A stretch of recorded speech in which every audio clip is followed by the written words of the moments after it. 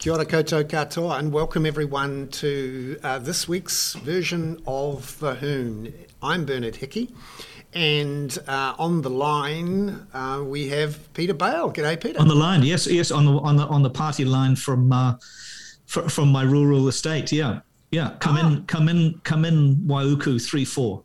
Right. Wow. Yeah. Good to see. No, I'm not. I'm still on the party line in Herne Bay. Fantastic. Great to see you there. Yeah. And a very eventful week all over the world. Now, special guest Professor Robert Patman will be with us from 4:35 to talk about all the drama going on in the rest of the world and how it's affecting us and why it matters. But first, Peter, I thought I'd tell everyone about my special trip today. So Bernard, I hear you've taken a special trip today to see some of the most important people in the New Zealand government. And you went, and the amazing thing is you could go to Porirua. That's right. I went to Porirua where it was all happening today. I reckon, Bernard, so I think you need to tell us quite a lot in this section about what I think is one of the most interesting, controversial and potentially divisive government policies, which changed rather dramatically today. So tell us why you went to Porirua, Bernard. Yeah, well, this was the announcement of the government's final Three Waters position.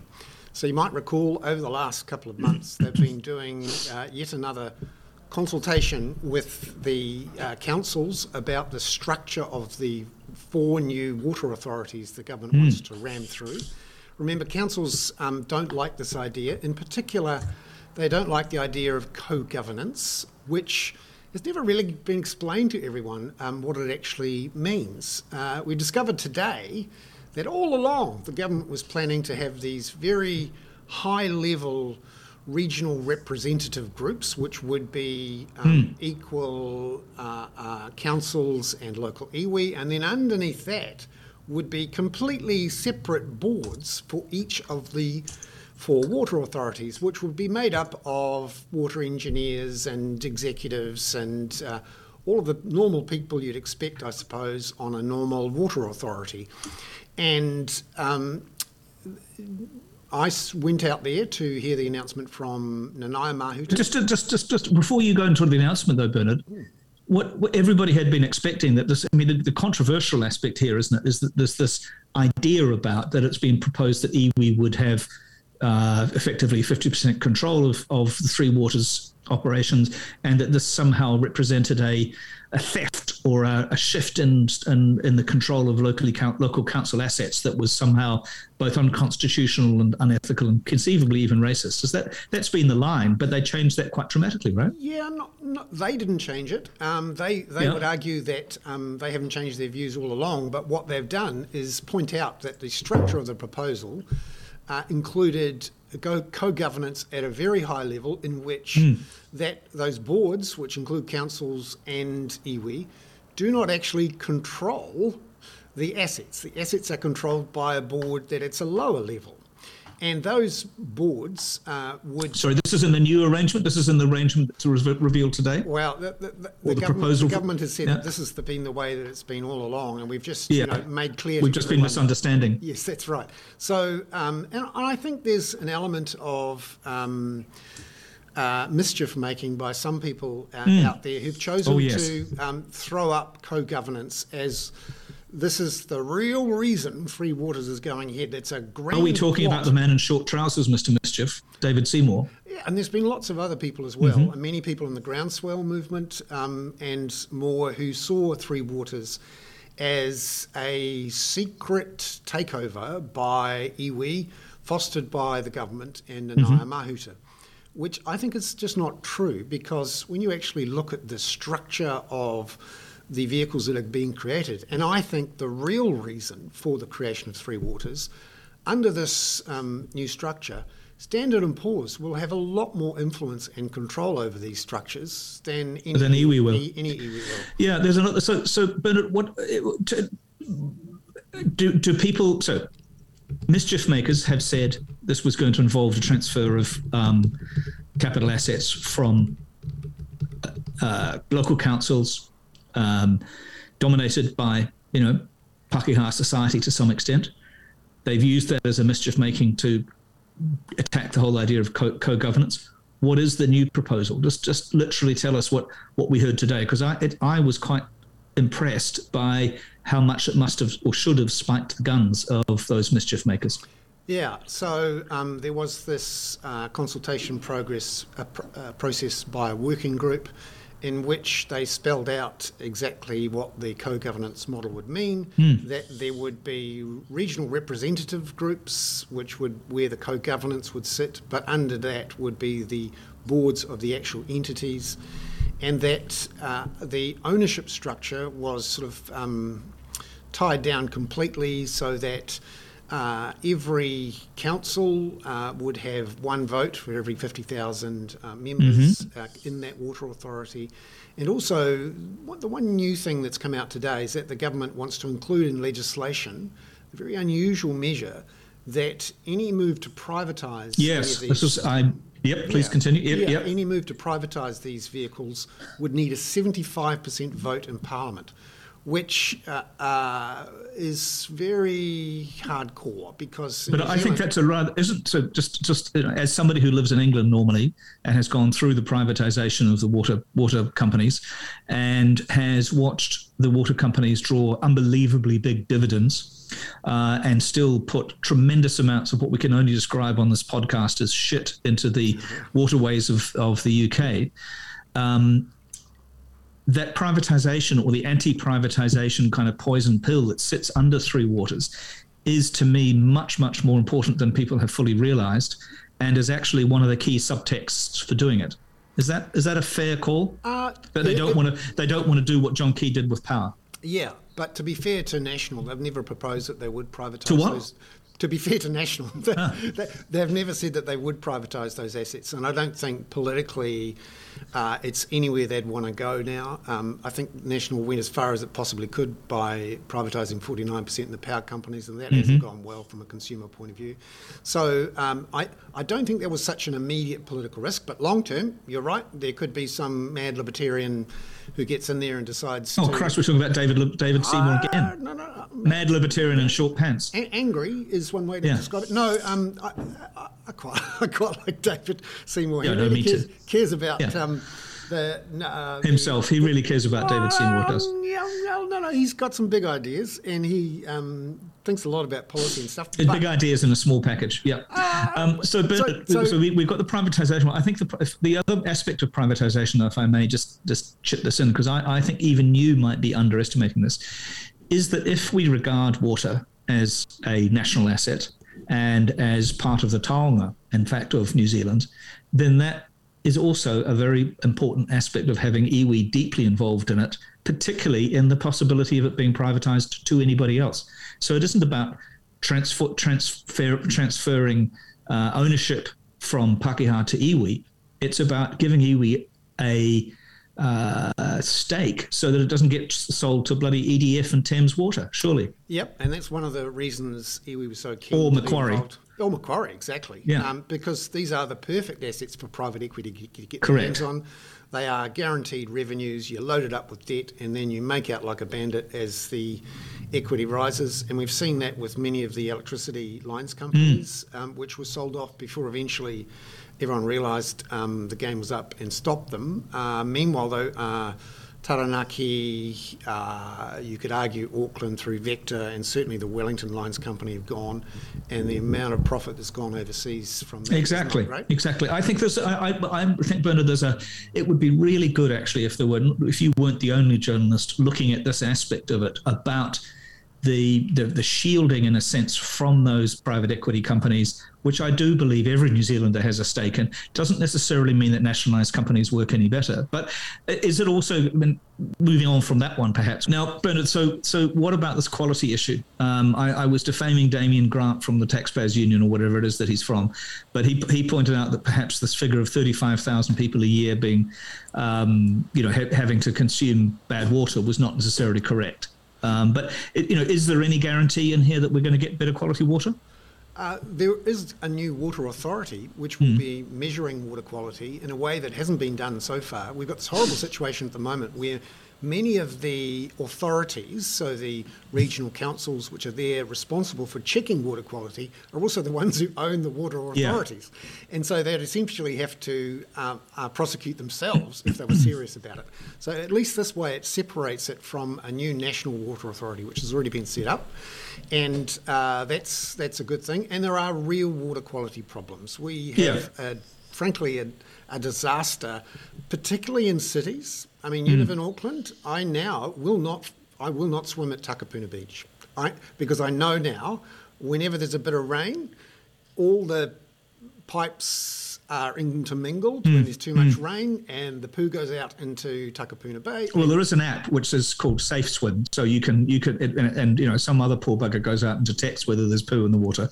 I use that for swimming in Herne Bay. You're absolutely right, but that incompetence in Wellington was it a year that they weren't running fluoride? Exactly. And don't get me started on Christchurch. I mean, nobody cares what happens in Christchurch. But, exactly. And I blame my teeth on the fluoride problem in Wellington. Yeah, exactly. And that is, there's big problems too in the way that water is managed in the regional areas, particularly those newly converted dairy areas where you've got essentially too much. You mean the Fonterra desertification program? Desertification. Well, there's a lot of water suddenly around there, and certainly there is a problem now with too much nitrate in the waters, and that is something hopefully these water authorities can get on top of. The real issue is in the cities, where we haven't spent the money not just on stormwater but on drinking water and wastewater, so that increasingly it's the pinch point in any attempts to get extra housing into the market. And so you did flick to being the housing podcast again. There's my great segue to housing. I'll always get there in the end, Peter. But Bernard, there was another thing that the groundswell people have talked about, and which seemed to Jesus, somebody's calling me a smart ass on this thing. How dare they? Well, that's Gary from Christchurch, so that's fair enough. Yeah, but I was born in Christchurch, so I'm allowed to be a smart ass about Christchurch.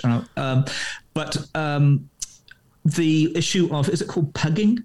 When there was something in there as well about which pugging is. It is pugging, right? It's quite a nice word. This is where the dairy cows. I feel quite puggy sometimes, but pugging is when the dairy cows screw up. It's when you look puggy. That's a particular problem. Oh, good. Yeah. So which I'm not saying you are, Peter, but if you're a paddock in the middle of winter with 300 cows on it and they're stuck there for too long, essentially it wrecks the ground, and of course they all poo and pee and this stuff, and it's a complete mess, apart from anything else, an animal welfare issue. But of course it really quickly runs off into the waterways and is a problem which the government really hasn't been able to get on top of. In fact, there was an announcement yesterday in which they again pushed. They don't really want to get onto the problem to some extent, do they? Because they don't want to be interfering with individual farmers' rights to fuck up their own land, right?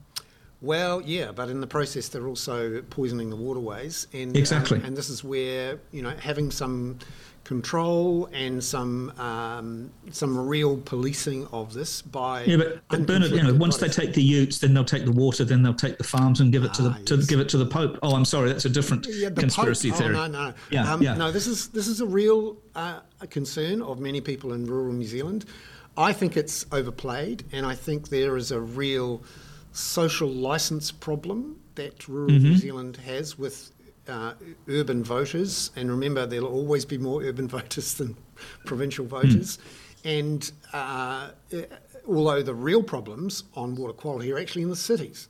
And well, that's true. Yeah. It's right. Just addressing what somebody said here about poo in the city's central beaches. So I'm glad we've moved from discussing gin from time to time to discussing poo in the city's central beaches.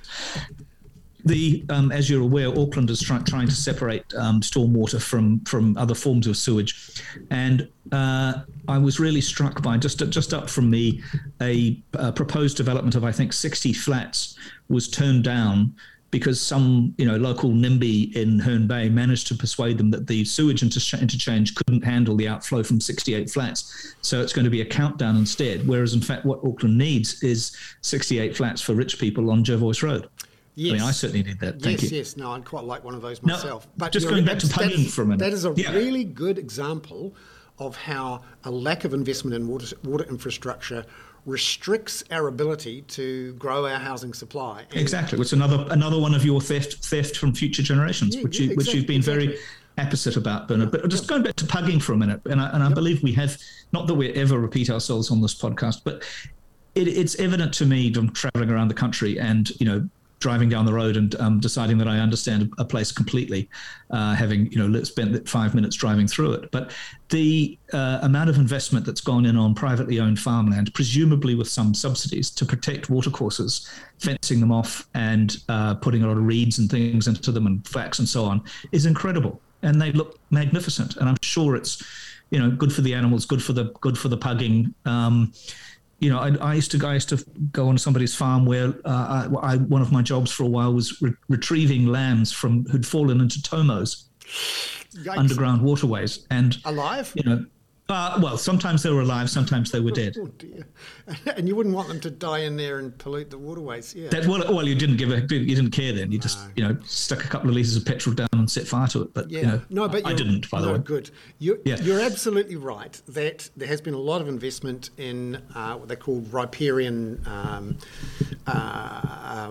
waterways. So this is where you plant a bunch of trees along the waterway, you fence it off, and you get a proper gap between the paddock where the cows are doing their thing and the stream or river or ditch or whatever it is. And the dairy farmers have done pretty well at fixing that. But presumably that has been done also through subsidies, right? The government has supported them to do that. Not that much. But you could argue in the long run that the dairy farmers are partially subsidised because of Fonterra's monopoly, which, by the way, was effectively renewed again this week. And the farmers knew that they had to do it to sort of win back some social licence. The problem with riparian planting is that it doesn't solve the underlying problem of nitrates leaching through the ground into the waterways over a period of decades. So that is...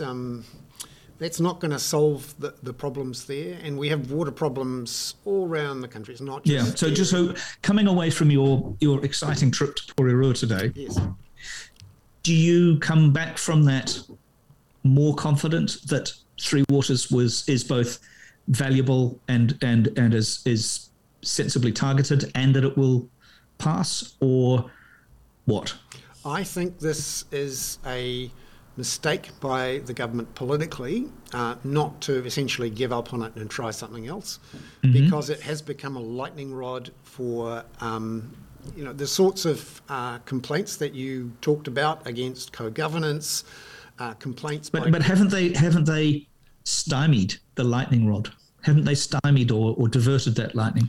No, because the co-governance is still there at a higher level, and because the councils, in particular, about half of the country's population are in councils that vehemently oppose it. In fact, three of the councils are taking the government to court on this. What the government needed was to effectively pitch this as an infrastructure funding solution, and not wrap in the co-governance politically. Rightly but or wrongly, have a look at what Alistair Shawn has just said, Bernard, because that's my understanding as well, is that the co-governance is there more as a supervisory element, recognising iwi's legitimate and special relationship to the mana whenua. Yeah, and that was always going to be the case. Could you just say, I actually said mana whenua out loud? Yeah, no, it's good. Yeah. And Alistair is exactly right. And people should know that it's Standard & Poor's who have more control over this process than the iwi do.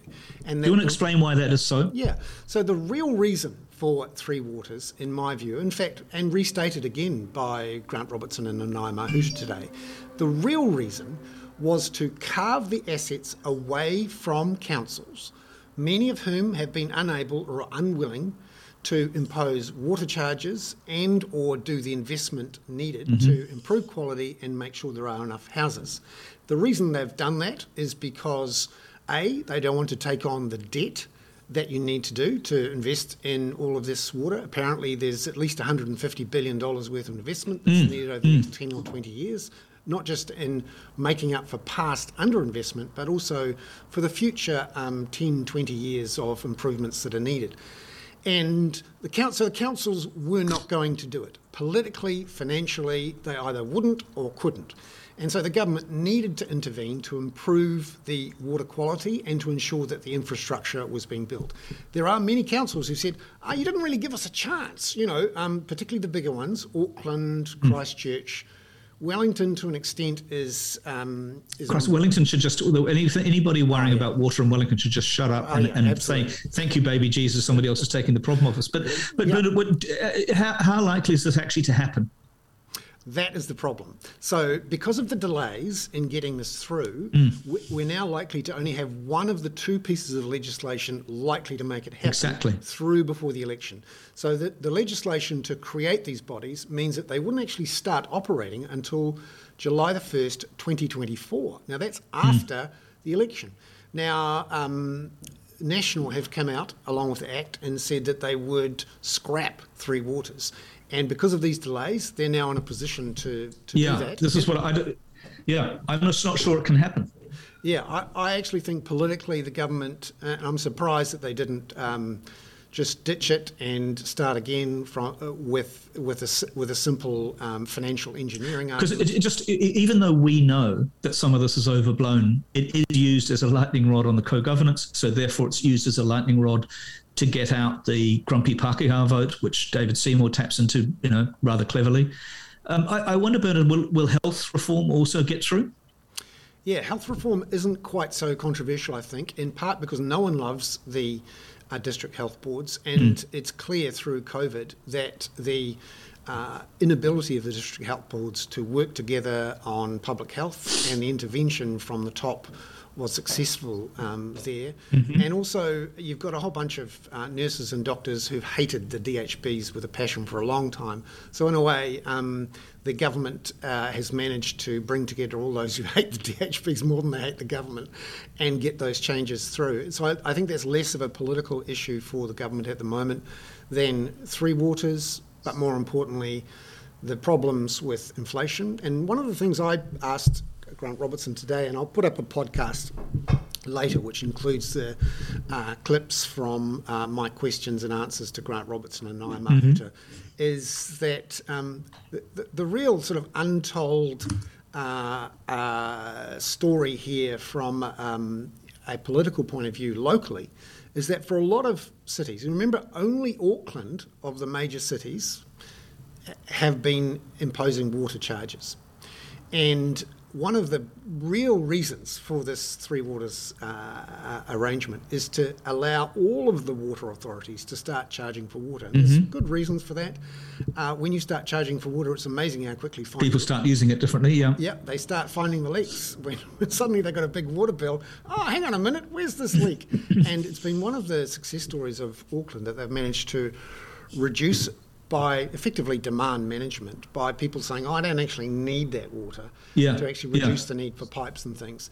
But that means water charges, and it's incredibly controversial locally. I mean, people get kicked out as councillors or councils. Kapiti is one, for example, where they tried to get water charging in, and it was overturned. Tauranga, so controversial that the government eventually had to put in commissioners, and they are looking to put water charges in there as well. And there is an element within councils going, gee... Well, why don't we just privatise it? The privatised, Thames Water would most definitely be... Disaster. And you're right. That was one of the fears that people had thrown in there, because the original proposal didn't have nearly enough protections. And, there might be a government in future who decides to use these things to flick through a privatisation. And remember, we're so used to these initial steps of carving assets off from public bodies, and it's seen as just another step along the road to privatisation. But the government has had to really whack in lots of dikes and dams and barriers to make sure everyone knows that they can't be privatised. And Bernard, something else has been happening in New Zealand, David, because I think we better, because we'll get tied up in Ukraine fairly shortly. Tell us your view of the David Parker thing this week about tax. You've got a very interesting view on that. Yes. Just before I do, David Tripe has pointed out water charging has not been overturned in Kapiti. But we are going to sell his airport. Yeah. But the council that put it in got kicked out. and it's very controversial. Right, so let's talk about taxes. Tax, yeah. A big speech from David Parker on Tuesday, which I recommend everyone read. I did a quite detailed analysis on it, in which he said in his very first sentence, "This is not a speech in which I argue for a wealth tax." However, everyone thought, "Oh, right, he's talking about wealth tax. That means he really wants to do it." And to be fair to the critics, that is certainly something that Labour, apart from the Prime Minister, would like to do at some point in time.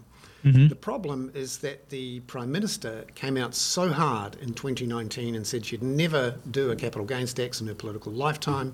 And before the 2020 election, Labour ruled out any tax increases other than the 39-cent tax level, and also ruled out a wealth tax. Now, they haven't done that for the 2023 elections, and it's quite possible that David Parker is gathering the evidence, and it's quite shocking really that we don't have the evidence, for example, on how much people own and whether or not they're paying tax on it.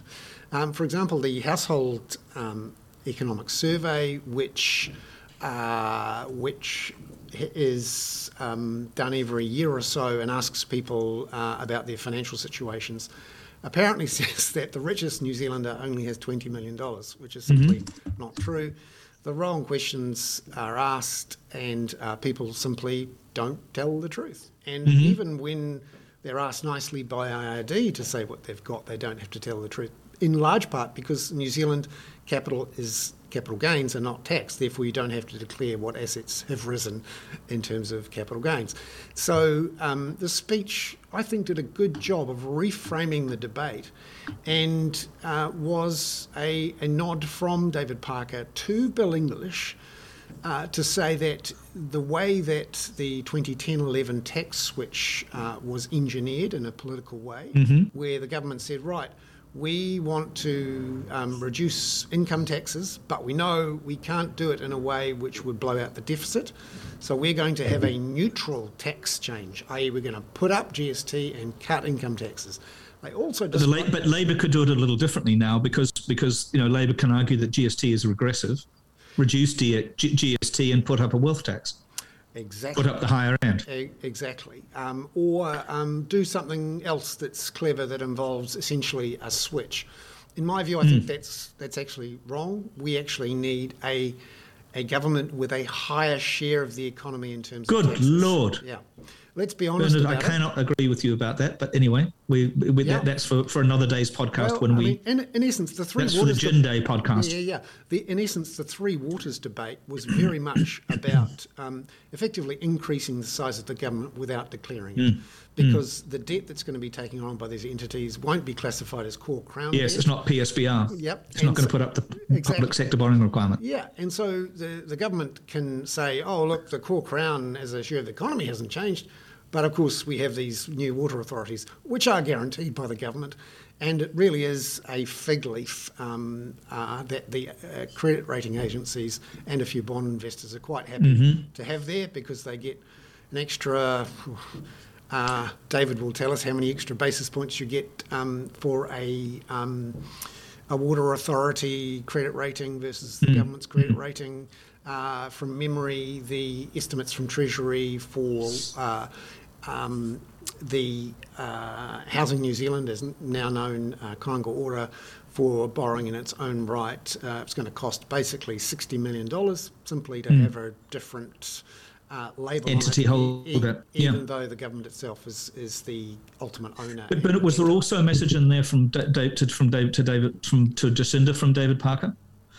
I think he was saying that... Hi, Prof. Robert. We'd just like you to stand by, because we're talking about matters of which you have absolutely no expertise, Robert. I wouldn't say, Thank you, Peter. I wouldn't say that, but I'm sure Robert is a taxpayer and a homeowner, so this is all good.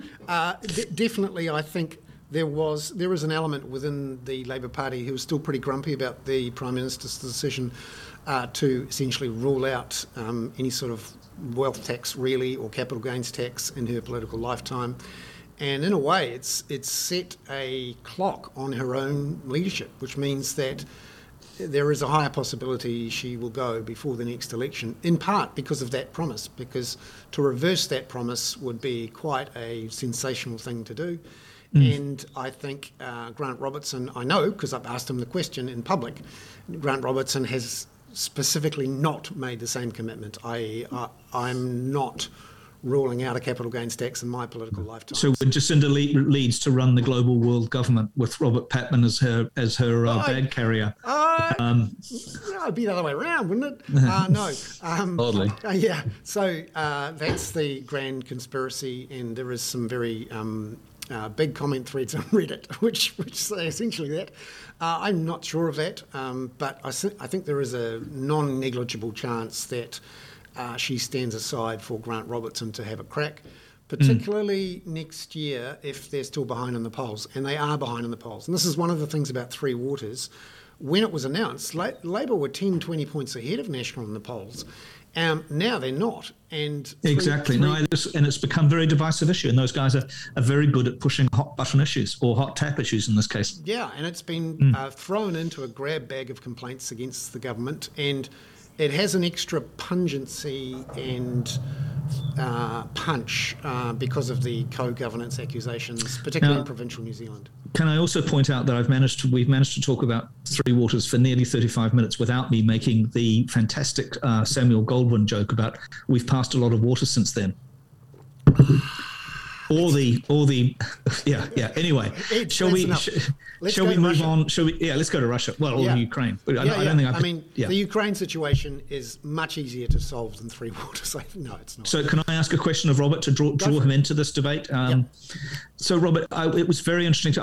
In my excellent piece last week, hugely read, massively supported piece for Spinoff, I talked about us already being in there, that we were already deeply enmeshed. The West is deeply enmeshed. I feel that particularly today with the $35 billion that Biden has offered to Ukraine for both armaments and other things, but also this rather extraordinary, florid, shrieking almost, certainly rather zealous speech from Lynn Truss.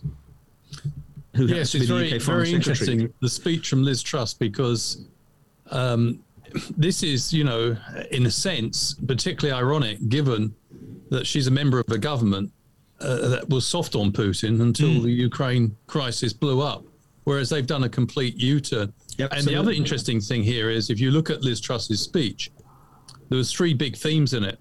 One was the need for military strength amongst the liberal democracies, and the second theme was economic security. The third theme was the need for tightening global alliances amongst liberal democracies. Yes. I thought that was when you've just broken one.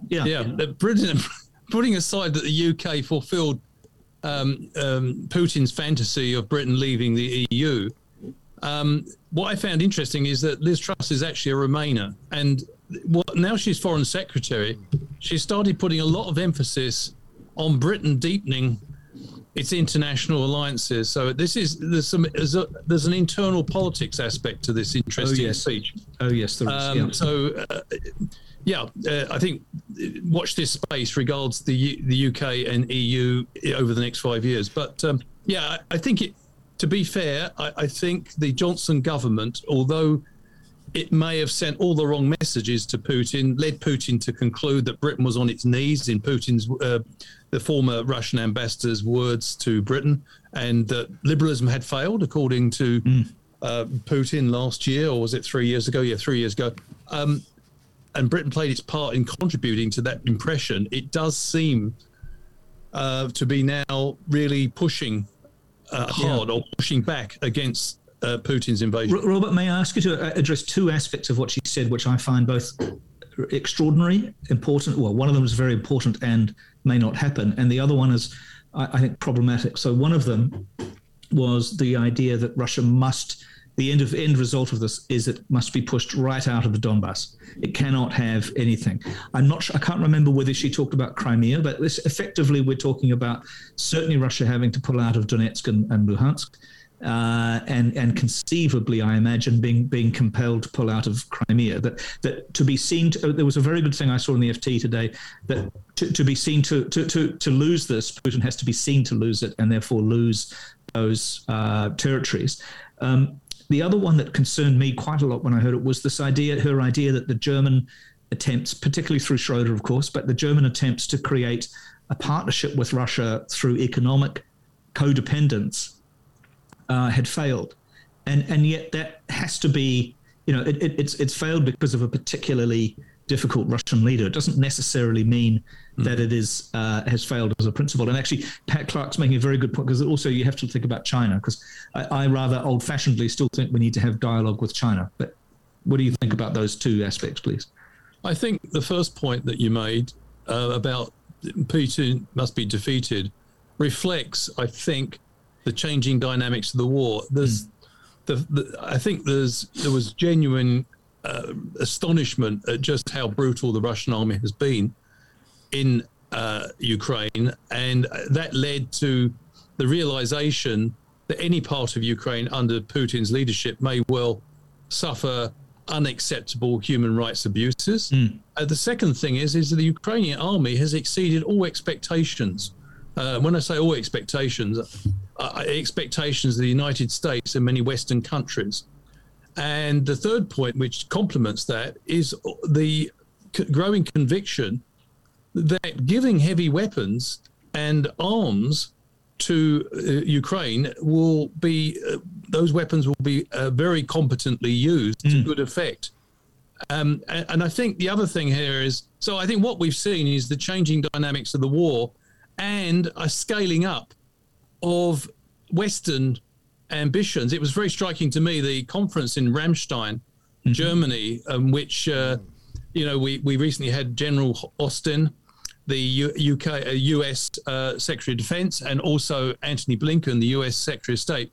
They visited President Zelensky in Kyiv, and then they went on to this conference, which was attended by 40 countries in Ramstein, Germany. What was extraordinary to me, and it sort of reinforces your point, which was also articulated in Liz Truss's speech, is that both Austin and Blinken now are firmly of the view that Putin can be comprehensively defeated. It's remarkable. I was listening to, there's a very good podcast if anybody wants it, which is irritatingly, it's very good, a new Andrew Neil podcast from Tortoise, and David Petraeus, the former head of US military, was saying this as well. But Robert, we're deeply in there now. You've got the Germans sending in heavy anti-aircraft weapons. You've got Putin starting to attack the various, railway interchanges and so on, where those weapons may well be brought in from Poland or elsewhere. We're deeply involved, deeply enmeshed. I mean, there's no coming back from this now. No, but there's from Mr. Putin's view, there's also been a lot of mysterious explosions on the Russian side of the border of Ukraine in the last week, which were carefully targeted at strategic locations. And clearly the Ukrainians have very good intelligence, but I think their intelligence is being supplemented by the United States and NATO. And this is the message clearly to Putin that you started this, and it's going to have consequences for you that you probably didn't imagine. Yeah.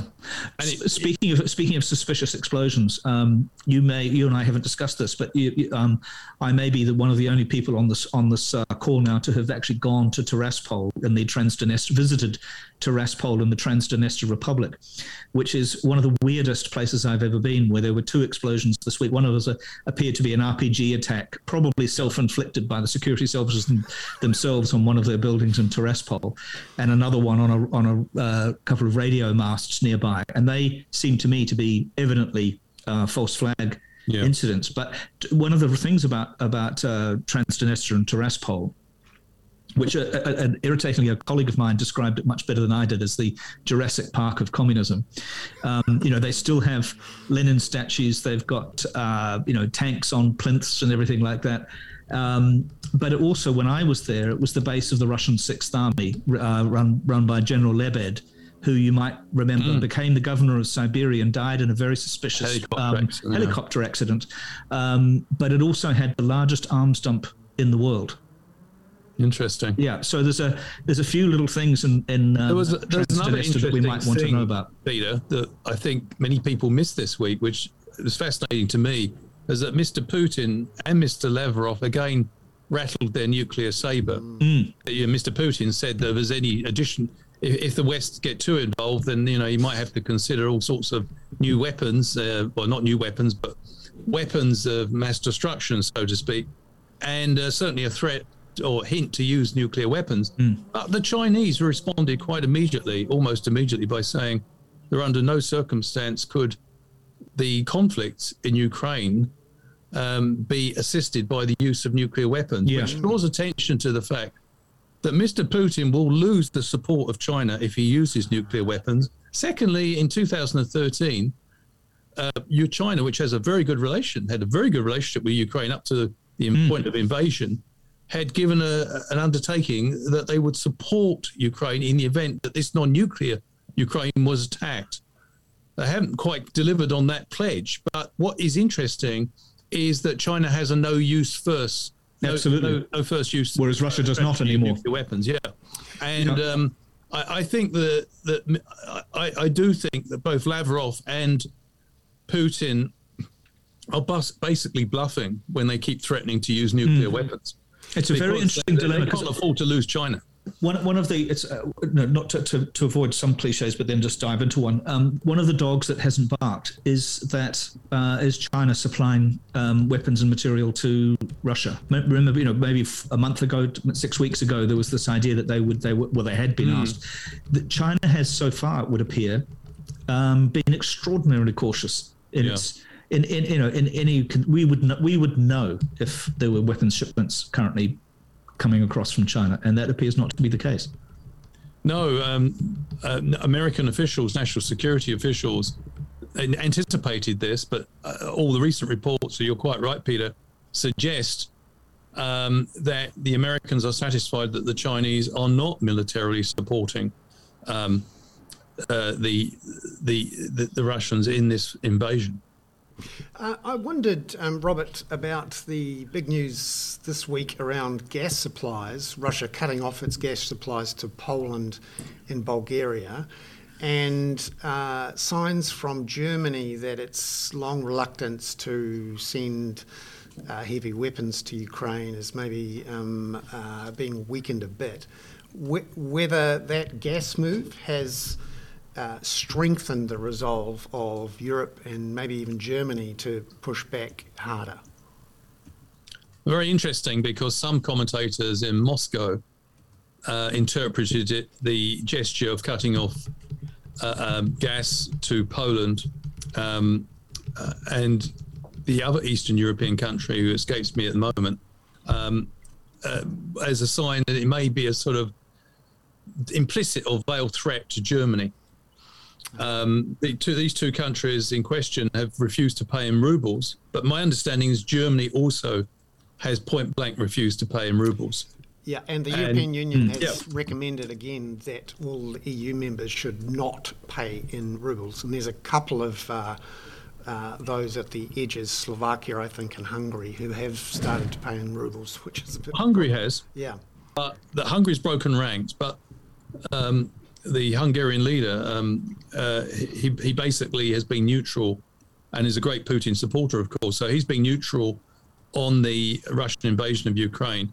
But interestingly, the EU leadership has suggested that those paying in rubles would actually be contravening the EU sanctions regime, and they may have to be disciplined. So because they're not so much actually literally paying in new rubles, but they're doing a transfer through a Russian bank, right? They put in euros and rubles pop out the other side. Yeah, I mean the EU leadership seems convinced it doesn't sit comfortably with the sanctions regime. That's interesting. I just wondered, Robert, if we could shift via this discussion about China to what's happened in the last week or two in our region's relations with China, and in particular the apparent agreement between the Solomons and China about security, which America this week actually apparently refused to rule out its own military action to somehow stop this from happening. And the Australians have been rattling their particular boomerang-shaped sabres for quite a while. I just wonder where this Jesus, is a boomerang-shaped saver could be rather painful, I think, when it came back at you. But it wouldn't surprise me if they have such a weapon. Yeah, that's right. Sorry. So, Robert, is this starting to get a bit ugly? Well, it's interesting that I think the Americans were a bit affronted by the fact that Dr. Kirk Campbell, who's the national security advisor on the Indo-Pacific, a person of enormous expertise, well known to this country, Dr. Campbell's visit was flagged well in advance, and yet, nevertheless, the Solomon Islands, led by Mr. Sogavare, he nevertheless pushed ahead, or the Chinese pushed ahead with their deal. This is the second security arrangement. They've already got a security arrangement, by the way, with Australia. And the visit went ahead nevertheless, but I think the Americans would have liked the Solomon Islands to have the courtesy, at least hearing them out before they, initialed the agreement with China, which didn't happen. But I think the Americans saw this as a chance, nevertheless, to maybe indicate, because what we know about the agreement is quite vague between China and the Solomon Islands. It certainly has some provisions about China being able to provide some sort of police assistance in the event of unrest and training for police officials in the Solomon Islands. But I think the Americans saw it as an opportunity, at least, to make it quite clear in a face-to-face conversation that there were certain red lines as far as they were concerned. And to be fair, the Prime Minister of the Solomon Islands has said all along that this security arrangement with China was not inconsistent with this security arrangement they already have with Australia. And by the way, both Australian and New Zealand military personnel have been involved in Solomon Islands in the last 2 years in trying to deal with unrest there and quelling violence. So the other way looking at this, I know I think, as you quite rightly say, all the governments, the three governments named, the Australians, New Zealand and the United States, are all unhappy about this because, after all, the Pacific Islands area has largely had a monopoly on it the last 60 years.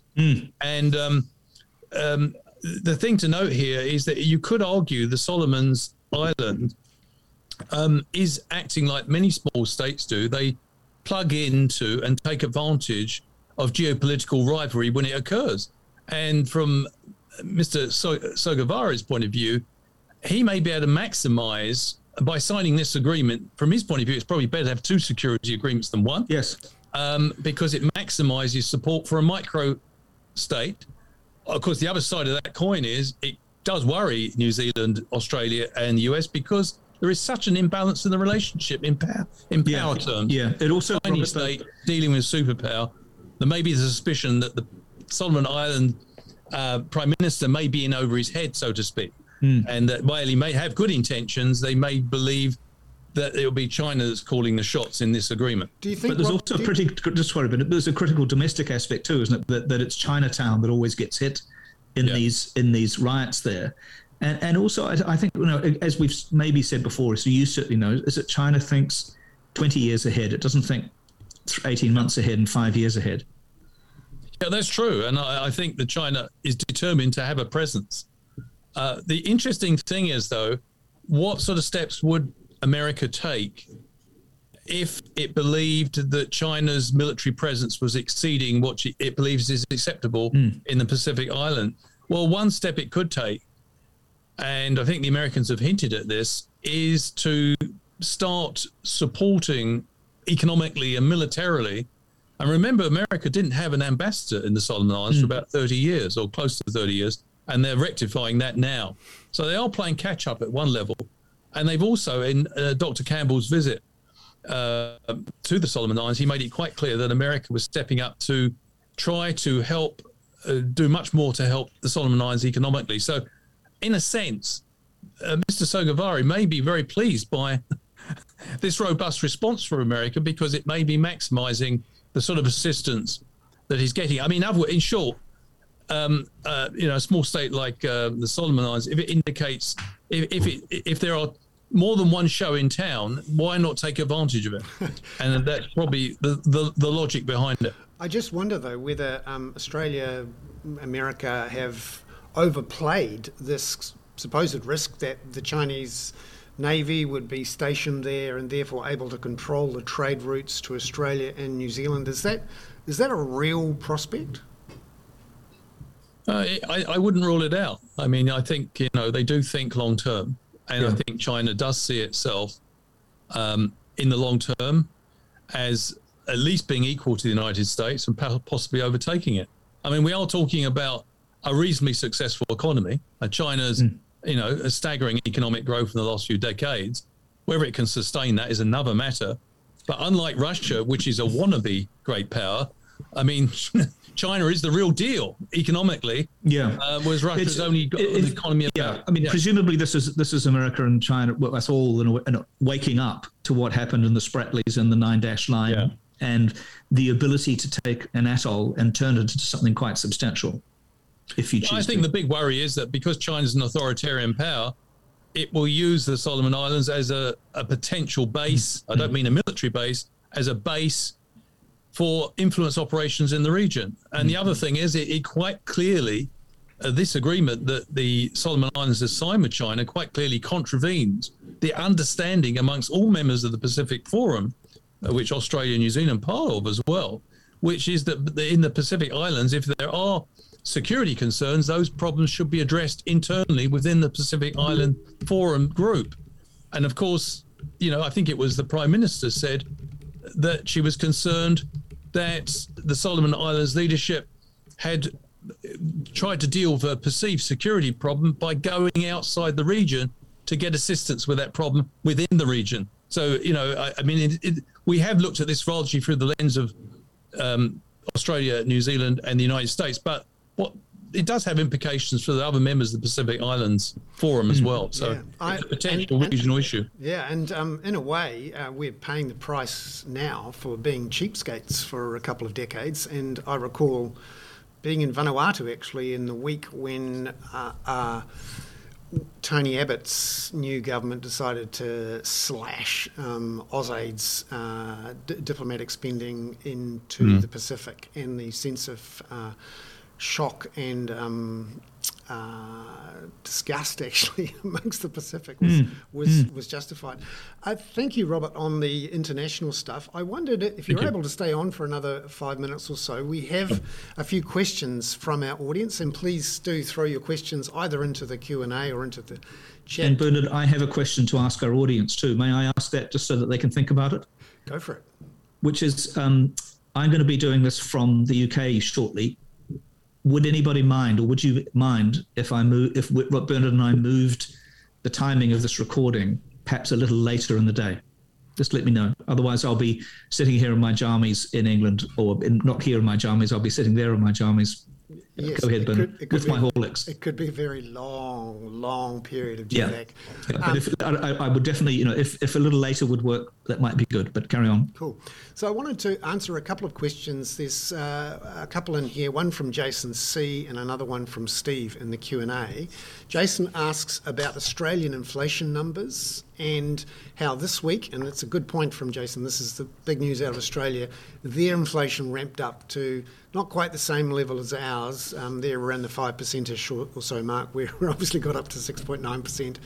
But it certainly has got everyone talking about the Reserve Bank in Australia likely to increase interest rates for the first time next week. And now the same old stuff is happening over there in Australia, where the housing markets and the real estate agents are going, oh my God, how can we handle higher interest rates?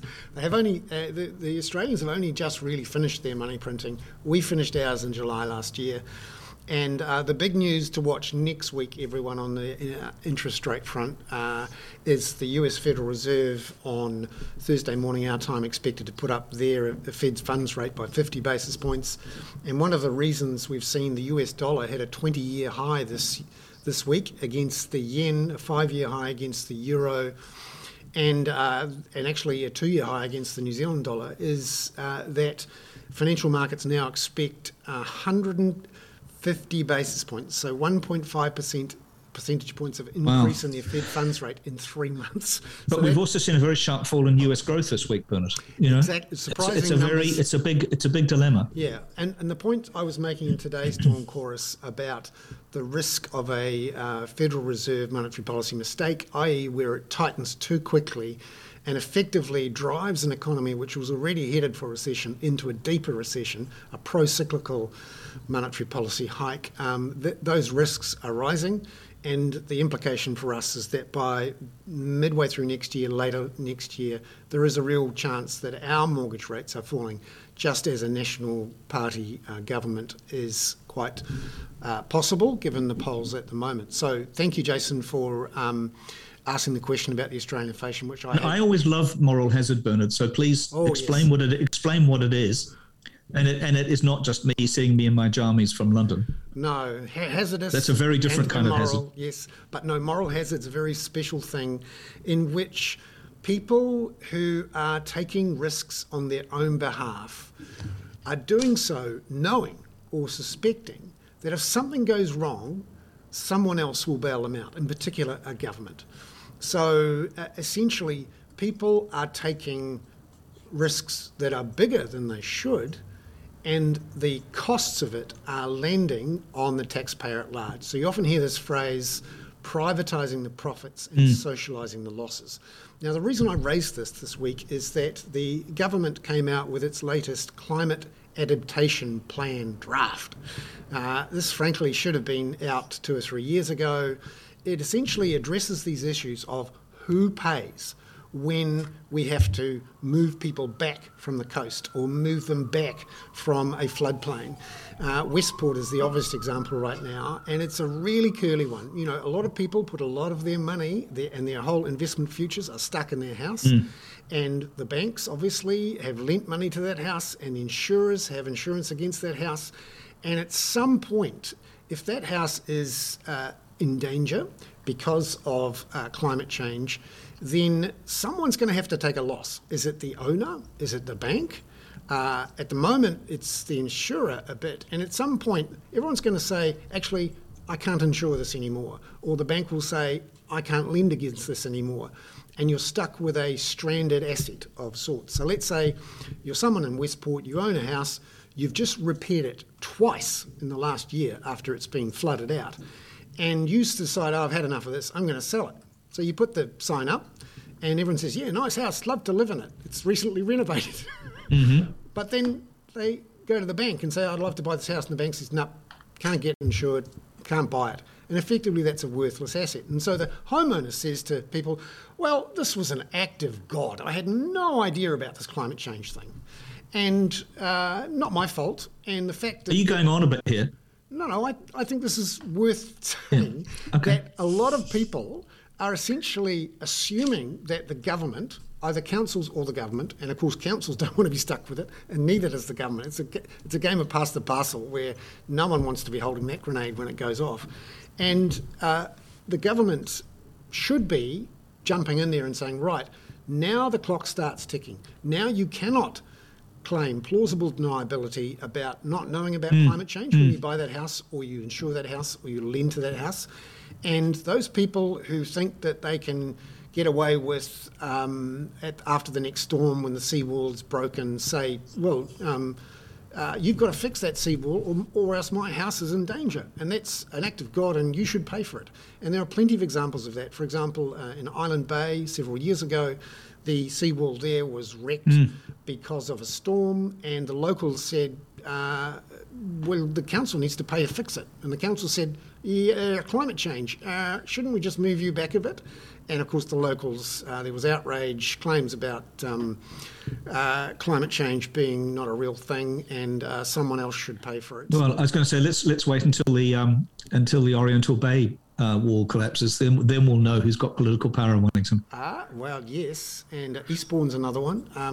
And Steve has asked the question, this is where the question comes from. Steve has asked about the moral hazard issue, and he points to particularly some issues around Thames Coromandel. When I was at Newsroom, I worked with Eloise Gibson and Cassandra Mason, who reported and wrote a fantastic series about how many property developers in Thames Coromandel, in particular the place on the open sea coast where all the New Year's Eve parties take place, and I can't remember its name right now, which have these estuaries and beaches, which of course, every real estate agent and owner wants to live on the beach.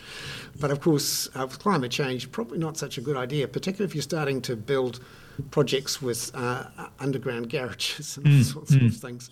And you mean underwater garages now? Yeah, exactly. Yeah, and the council, future underwater garages. And the council was effectively directed by the National Policy Statement and the RMA to not allow these projects to go through. But because everyone was looking at each other saying, it's you're the one who's supposed to tell them not to do it.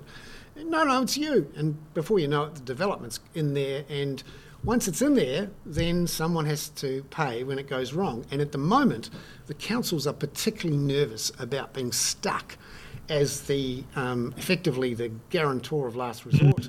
And when someone says, oh, well, you gave it a certificate of compliance, you approved the building consent, and you didn't object when I put through the resource consent, it's your fault. You can pay the $100 million to repair this apartment complex. And that is actually one of the reasons why a lot of councils are being very reluctant to agree to projects. Well, this is a very interesting question. Since you've made poor old Robert sit there and listen to your fucking diatribe, Bernard. Well, climate change which is a huge exactly geopolitical issue too. But anyway. Exactly. That's what I'm going to bring out. Moral hazard is a very interesting question.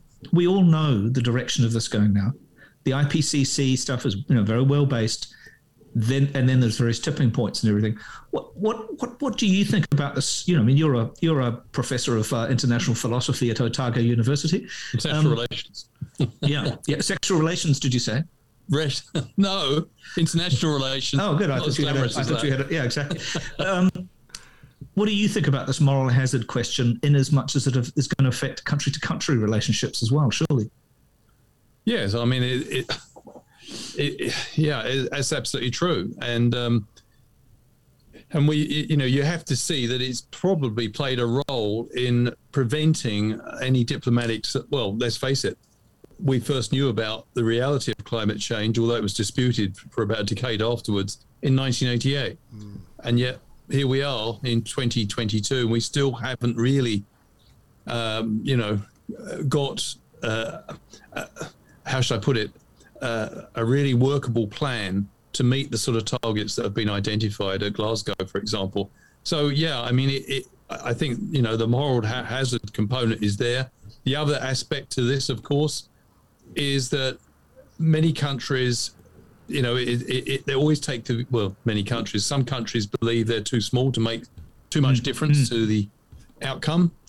And, and diplomats, I think some of them tend to work incrementally, and they may have, you mentioned the tipping point principle, Peter, and I think sometimes there's been a bit of a mismatch between, and I don't mean this in a rude way, but between the traditional diplomatic training, or the training that many diplomats have, and the scientific problem, the challenge.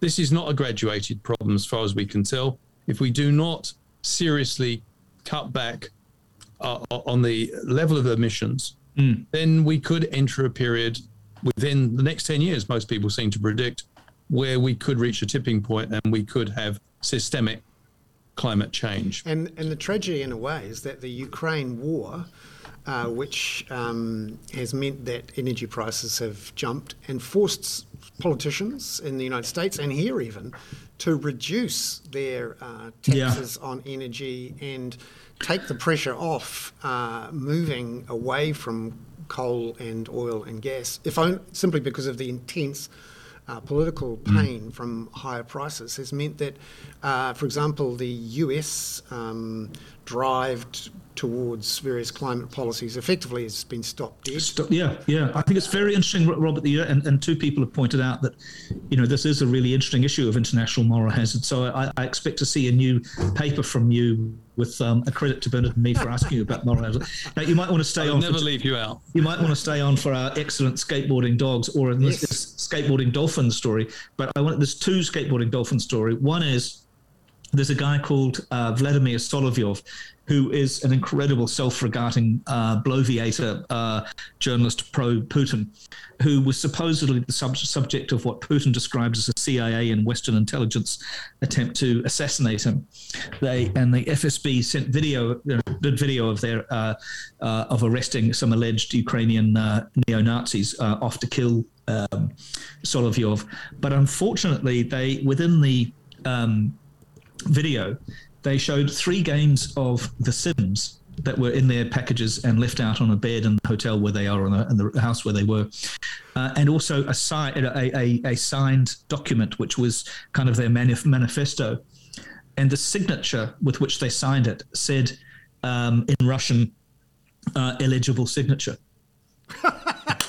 So what the assumption is that they were actually meant to be SIM cards, not Sims games, and that this is all rather made up. There were also fresh packages of T-shirts with swastikas on them, and I mean, you couldn't make it up. Now, the other absolutely marvelous story is the Russian dolphins, which are trained to combat human frogmen, which have been found or detected on satellite footage from satellite imagery from Sevastopol. Now, there's two fabulous aspects of this, apart from the fact that they're bottlenose dolphins. They were apparently flown in by helicopter and parachuted into the sea there, and they were originally stolen from the Ukrainian base in Sevastopol and taken over by the Russians, who've been doing this kind of marine mammal work for some years.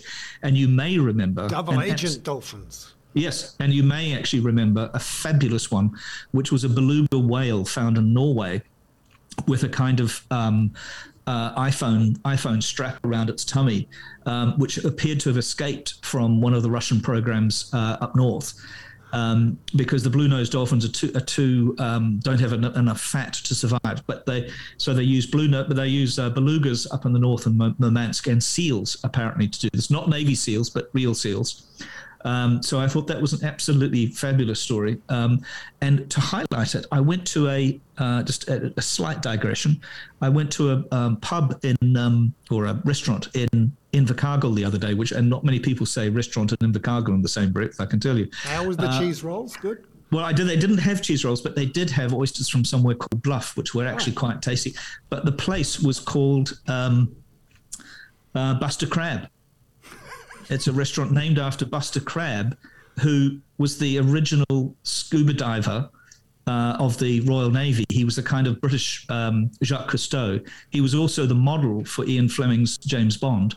And he was murdered, or would appear to have been murdered, but he went missing while inspecting the underside of a Russian ship, a Soviet ship, I think in Portsmouth, possibly. You're nearly old enough to remember, Robert.